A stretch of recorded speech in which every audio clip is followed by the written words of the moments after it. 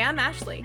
I'm Jen. And I'm Sarah. And we are Unabridged, the podcast where teachers take on books. Join us each week for bookish episodes and check out our website, unabridgedpod.com, where you can find lots of new bookish content every week. Find us on Instagram, Facebook, and Twitter at unabridgedpod and message us there or see our website to get plugged into the Unabridged community. You want opinions about books? We've got them.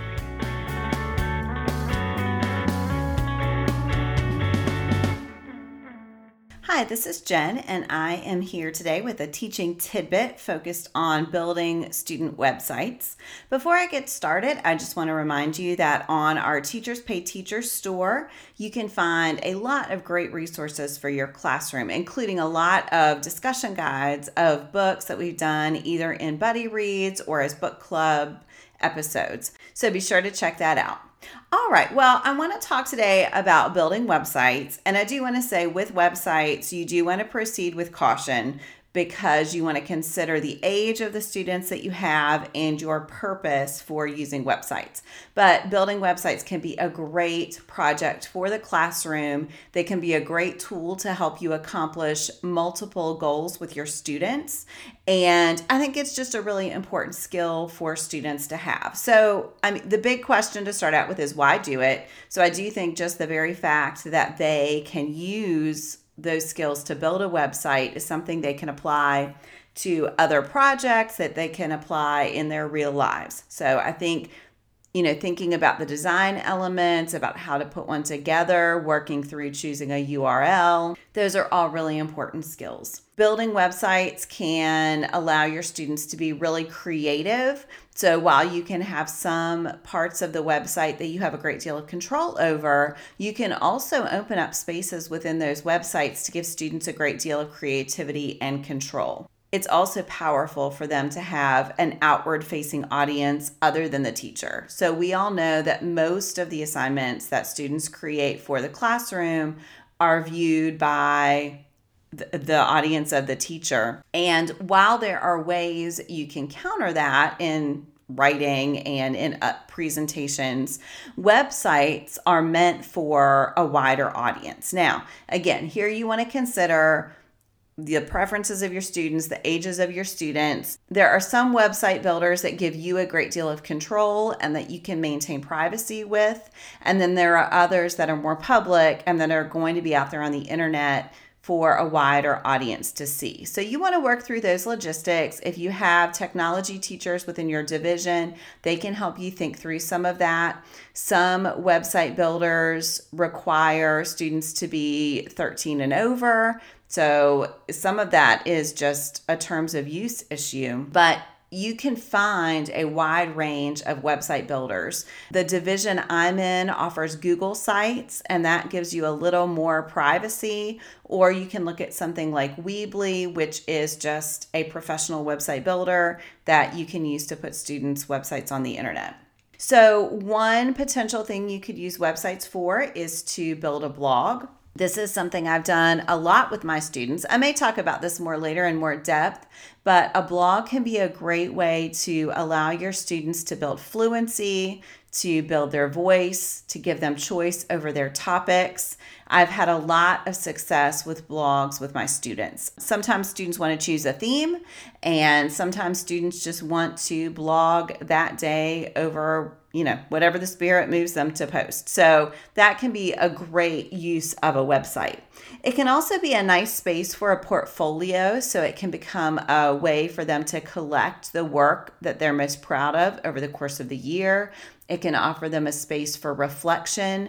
They can view their growth as they view their website, and that can be a really useful activity, but also a great resource for them after they leave your class. Again, I mentioned earlier that websites can give students space for design, and I think giving them a chance to think through graphic design and its impact on a reader is really powerful. So we do a lot of practice with writing and the way that is going to reach an audience, but thinking about visual elements, about the way to use different fonts, about color choice, about images, all of that can be built into your website assignment. You can also talk through the impact of organizations. So they have to think about what is their homepage going to be? What do they want at the top of the page? How much should a reader have to scroll to get to information? Where do you want to link to other sources to provide a depth of information? So those are all great choices for students to have to make and to work through.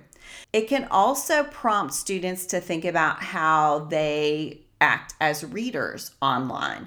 So by making them critical creators, critical thinkers as they're creating, they can become more critical readers and really think about the choices that website creators are making that sort of push them to navigate a website in one way or the other. And the more aware they can be of those choices that they're making as readers and the impact those have on them, the more they can become aware of the information that they are consuming online. I'll get into just a few logistics here. Again, I think this is something that we all as instructional technology resource teachers helped a lot with in the classroom. So if you have people in your division who can help, they can help work through the intricacies of your particular division. But some questions to ask: do you want to offer one platform that everyone uses, and then you can really provide a lot of resources, a lot of support?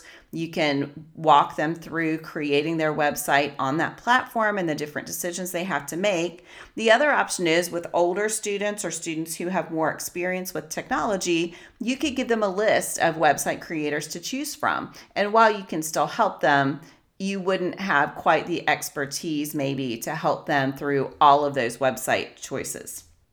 Another choice to consider is what email address students are going to use to create their websites. So I have seniors, and I know that when they leave our division, they are going to lose access to their email addresses. And since I hope that the websites my students are creating are something that they'll want to continue beyond my classroom, you may not want to have them use a school email. You may want to have them use a personal email. Now, again, you want to consider your division's policies, tread carefully here, but that's another choice to consider.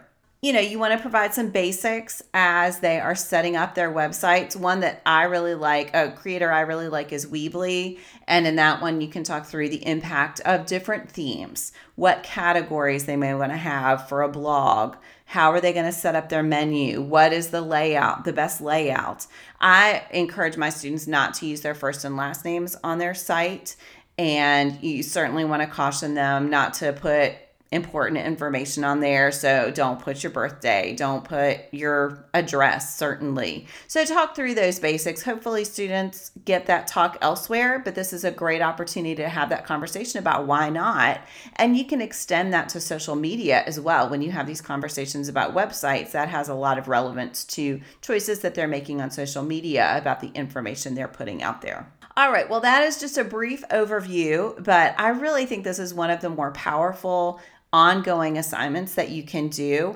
I really like having it established early in the year, having those websites established early in the year, and then you will probably find ways to use it that you didn't plan on at the beginning. But what I typically do is start with the website, I have students start a blog, and then we kind of go from there. If you have any questions, we would be happy to answer them. You can reach out to us at unabridgedpod@gmail.com or on social media. And again, I want to remind you about our teaching resources over on Teachers Pay Teachers. Thanks so much for listening. Do you have comments or opinions about what you heard today? We'd love to hear them. You can find us on Instagram, Facebook, and Twitter at unabridgedpod, or on the web at unabridgedpod.com for ways to support us. To get more involved, you can sign up for our newsletter, join a buddy read, or become an ambassador. Thanks for listening to Unabridged.